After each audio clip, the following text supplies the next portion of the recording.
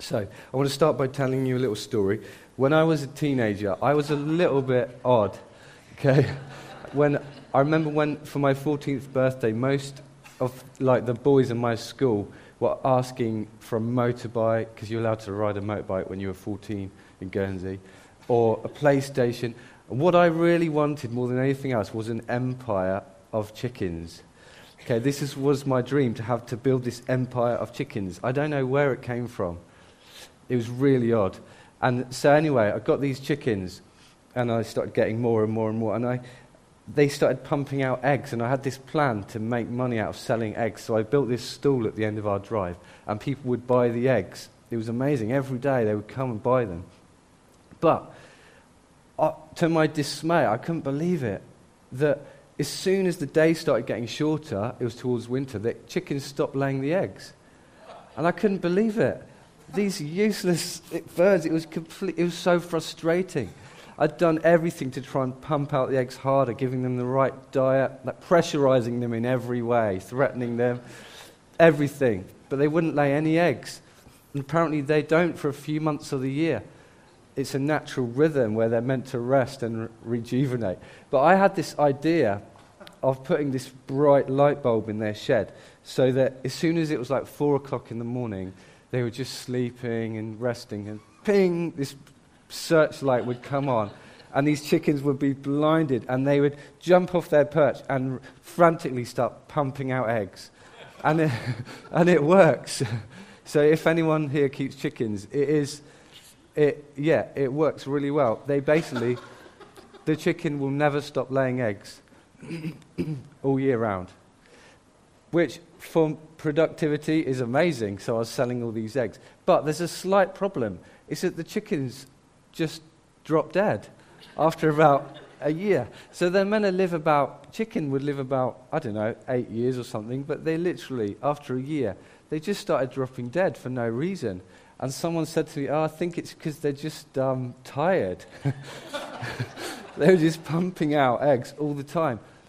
And I think that is exactly what our culture is like. We live in a society of burnout, of a huge proportion of the population. We live on medication, and there's mass suicide, depression, anxiety, because we're striving. And everything in our culture is saying strive to get more, to get the bigger house, to get more. And it's like we're a slave to that. And it's pushing us all the time to carry on, when a rhythm of rest is so vital. There's an American study that I find amazing. It tried to find out who are the group of people who live the longest. And have you got any ideas who it would be? There was one group of people who lived 10 years longer than anyone else. And it is the Christian kind of group, the Seventh-day Adventists. Apparently they live 10 years longer than anyone else. And if you add up the amount of Sabbath days in their life, it adds up to 10 years. And it is like taking a day of rest and just enjoying life and looking back without doing any jobs, any chores, anything, literally adds a day to your life. So, yeah, there's a challenge for you. And do you remember when Jesus said, he told the story, he said, the kingdom of God is like this. It's like this. It's like a man who's digging in a field and he finds some treasure. Or it's like a man who goes in a marketplace and he finds a pearl, the priceless pearl. And this man, in both stories, gives everything he's got to try and get that treasure and that pearl. Well, we are unearthing here a priceless treasure called Sabbath. The art of creating Sabbath. And I really think, in my life, it's been lost for years. I'm not talking about a day off, okay? It's a different thing. Because on a day off, you can do chores, you can do jobs around the house. This is the art of creating Sabbath, and it's a different thing. So let's just look at this really quickly. So in Genesis 2, that Nikki read out, the most strange thing is that God himself had a rest. He had a Sabbath day. Why was he tired? Was he worn out? And no, we know in the Bible it says God never slumbers, he never sleeps. God doesn't get worn out or tired like us. Why did he have this Sabbath day of rest? Well, the answer is he's setting in place, right from the beginning, in the foundation of the world, a rhythm of work and rest. Work and rest. He's like marrying together these two things like a bride and a groom. Work and Sabbath. Work and Sabbath. Work and Sabbath. And the two have to be together. They are like best friends. And if you just have one without the other, it doesn't work. You have to have both of them. So he's setting in a rhythm for our lives, a foundational rhythm that I know in my life I've never realized. I've never been taught this my whole life. And I'm just uncovering this precious treasure. It's amazing. So God worked for 6 days, then he stopped. And for a whole day, he did no jobs, no to-do list, but he just celebrated. He just looked back at what he'd done. I mean, what's the point of working for 6 days if you never stop to celebrate or to enjoy? What's the point in it? And he just stopped and said, wow, this is very good what I've made. Look at man, look at my creation. It's very good. And God just enjoyed it. And the word Sabbath comes from Shabbat. The word Shabbat means to stop from all labor, which includes any jobs, chores, to-do lists, to rest and to celebrate. I love that. We're called to celebrate. And I also love the way that Adam's first ever day was a day of rest. No jobs to do. God was like, look, Adam, this is a Sabbath. I want you to learn this right from the start, that life is about God. It's about him. Ultimately, it's about what God and what he does. That he is sovereign. He's in control. Adam, your first day will be rest. And that God adored Adam and said he was very good before he'd done any jobs or done any work. So we don't need to earn God's love or strive to be loved by God. We're already adored by God. So if God created Sabbath and we are made in God's image, then the idea is that we also create Sabbath in our lives. 6 days of work, then we create Sabbath. It's something you have to create. And we often can easily have excuses. I'm too busy, or I'm like an extrovert person who gets energy from being around other people and doing work and things. But God created Sabbath, so we have to do it. And then God told the Israelites, he says in Exodus 20, if you just stick this scripture up, Exodus 20, remember the Sabbath. If you just put the next slide up. Thank you. Remember the Sabbath day, keeping it holy. 6 days you labor, do your work. But the seventh day is a Sabbath to the Lord your God. On it you shall do no work. For in 6 days the Lord God made the heavens and the earth, the sea, and all that is in them. But he rested on the seventh day. Therefore the Lord blessed the Sabbath and made it holy. This is by far the longest of the 10 commandments. And it's the only commandment where God explains why you should do it. And the reason why is because it's referring back to the rhythm set in Genesis. The foundational rhythm that we're meant to follow to be healthy and well and to thrive. Now we know we're not under the same covenant as Moses. We're not under the law of Moses anymore because Jesus fulfilled that law for us on our behalf. But this is just wisdom for us to stay in God's rhythm. And it's also interesting to see that before the law of Moses came, God's people also kept the Sabbath. You can see that when the manna came, this was before the law came, they didn't collect any manna on the Sabbath day. They prepared for the Sabbath day. They collect twice the amount on the day before. So next, what does creating Sabbath in our week, every week, what does it actually involve? Well, firstly, it's not a legalistic burden. It's not meant to be a rule. Jesus said the Sabbath is for us. we're not for the Sabbath. We're not meant to serve this legalistic thing. No, it's to bless us. It's a gift. It's a present to help us.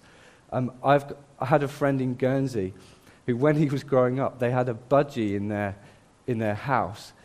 And this is a true story, that every Sunday they had to take the swing out of the budgie cage so that the budgie wasn't allowed to swing. Honestly, this guy Clive in Guernsey.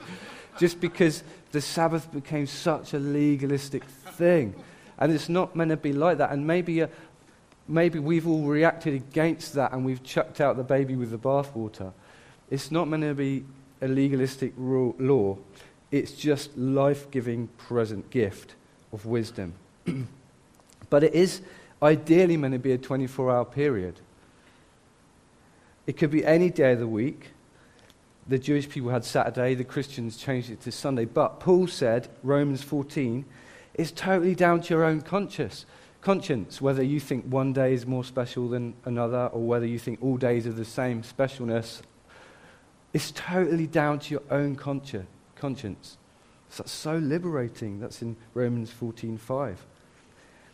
And it's not just a day off from paid work where you do housework. And this is where, on my days off in my whole life, I spent the whole day either chopping wood or doing just chores around the house. And then I'm not refreshed by it by the end. And this is what I'm going to try and change, me and Michelle, in our lives. So, and maybe we could all try it if you want to try it, and we can tell stories in our Connect groups of how this has actually helped us. And I'm intrigued to see how it's going to make a difference in my life. I think it really is. So no to-do lists, no jobs, but a day to look back and celebrate. A day to enjoy God and what He's given us. A day of feasting. A day of doing fun things. Anything that energizes and brings life. So why is Sabbath so powerful for us? Well, the most amazing thing in Genesis, it says God blessed it. So God first blessed animals, then He blessed people, and then it says He blesses a piece of time. He blesses a day. So He blesses 3 things. So whenever you're creating a Sabbath day in your week, it is blessed. And I don't know about you, but if you've experienced God's blessing, it is a powerful thing. And why wouldn't we want to create Sabbath in our life if it's blessed? Like, it's just such a powerful thing to have God's blessing in our lives. The word He uses, that God uses, is barak. God baraked it. He invoked divine favor and blessing. And whenever God baraks something, it means it has power to procreate. It has power to bring life. So the animals had power to procreate and bring life. People had power. Now, the Sabbath has power to bring life and to procreate. Okay? So whenever you're having a Sabbath, it's bringing new life into your life and your family. It's blessed to bring new life. It's supernatural. There's something divinely supernatural about it because it's baraked. So let's not miss out. And the second thing is that God made it holy. This is the first thing in the whole Bible that God made holy.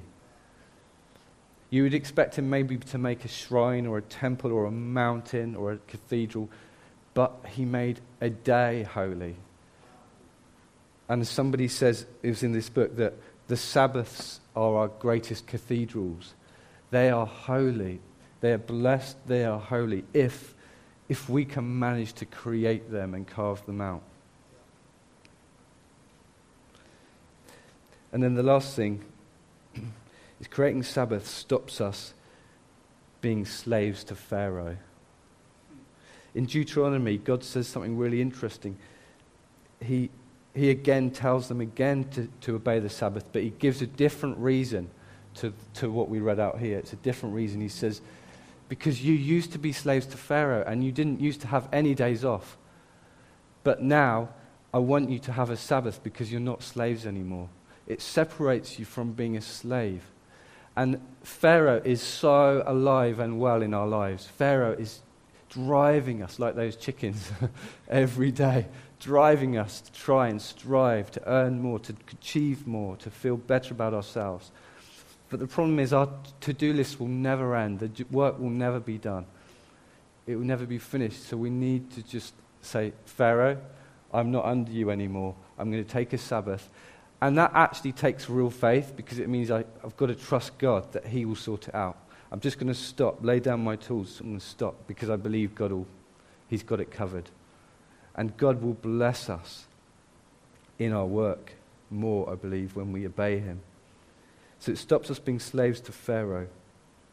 Now, when we disobey God, we are working against the grain of his rhythm. Yesterday, I was telling Andy something really frustrating happened to me. So Michelle, I was really looking forward to yesterday, because Michelle was taking the kids down to Epsom to her parents for the whole day. And I was going to prepare this talk, and I was going to do different things.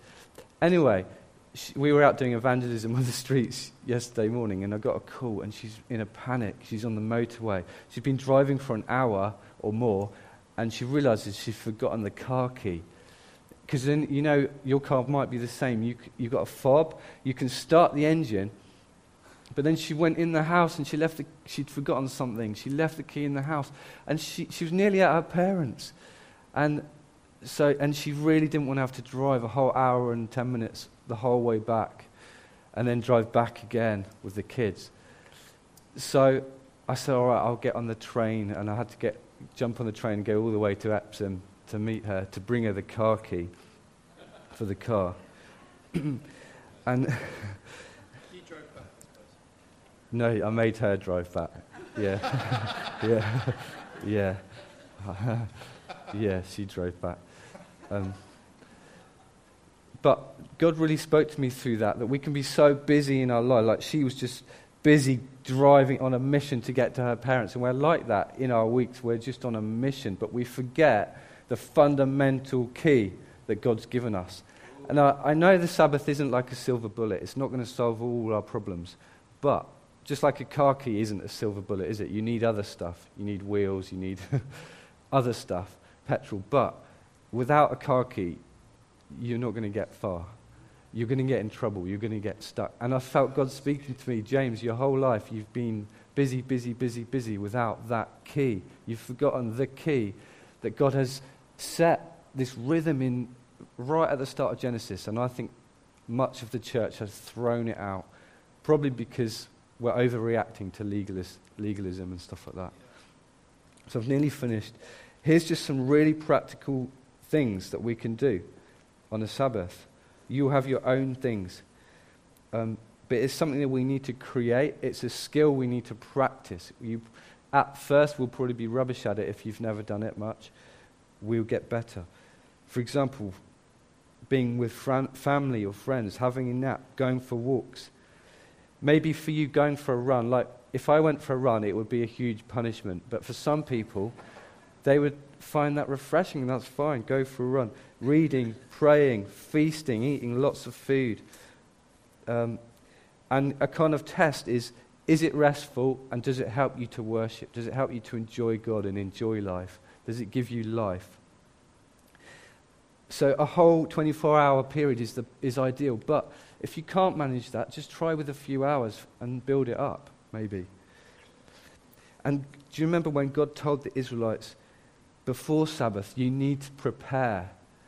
Like at Christmas Day, you prepare beforehand, before the day gets there. And a Sabbath, it only works if we prepare the day before. So maybe make some food the day before, maybe get things ready. And treat the Sabbath as a real holiday, a real kind of like mini festival, day to celebrate and enjoy. It's holy and it's blessed. So let's prepare for it and enjoy it. Ideally, and I've never managed this, but maybe we could try keeping off devices, phones, emails, I don't know. For me, I feel a real failure at this, if I'm honest. I've never managed it, and I'm going to try. But the amazing news for us, that ultimately Jesus has become our Sabbath. Okay, so even if you don't manage this, even if in the next few months you completely fail at this, and I do encourage you to try, But Jesus has become our Sabbath. So God looks at you and he declares you as perfect and righteous. And he says, look, you are just amazing, even though we failed in some ways, in lots of ways. And we are a people of Sabbath. We're a people of rest now because Jesus has become our Sabbath. But because of that, he has released us to get into his rhythm. So let me just pray for us, and let's respond by just, maybe if you want to just say to God, I'm sorry for not implementing Sabbath in my life. Like, that's what I need to say. And then if you want to just ask him for help. Jesus, thank you, there's no judgment, there's no condemnation. You are our Sabbath.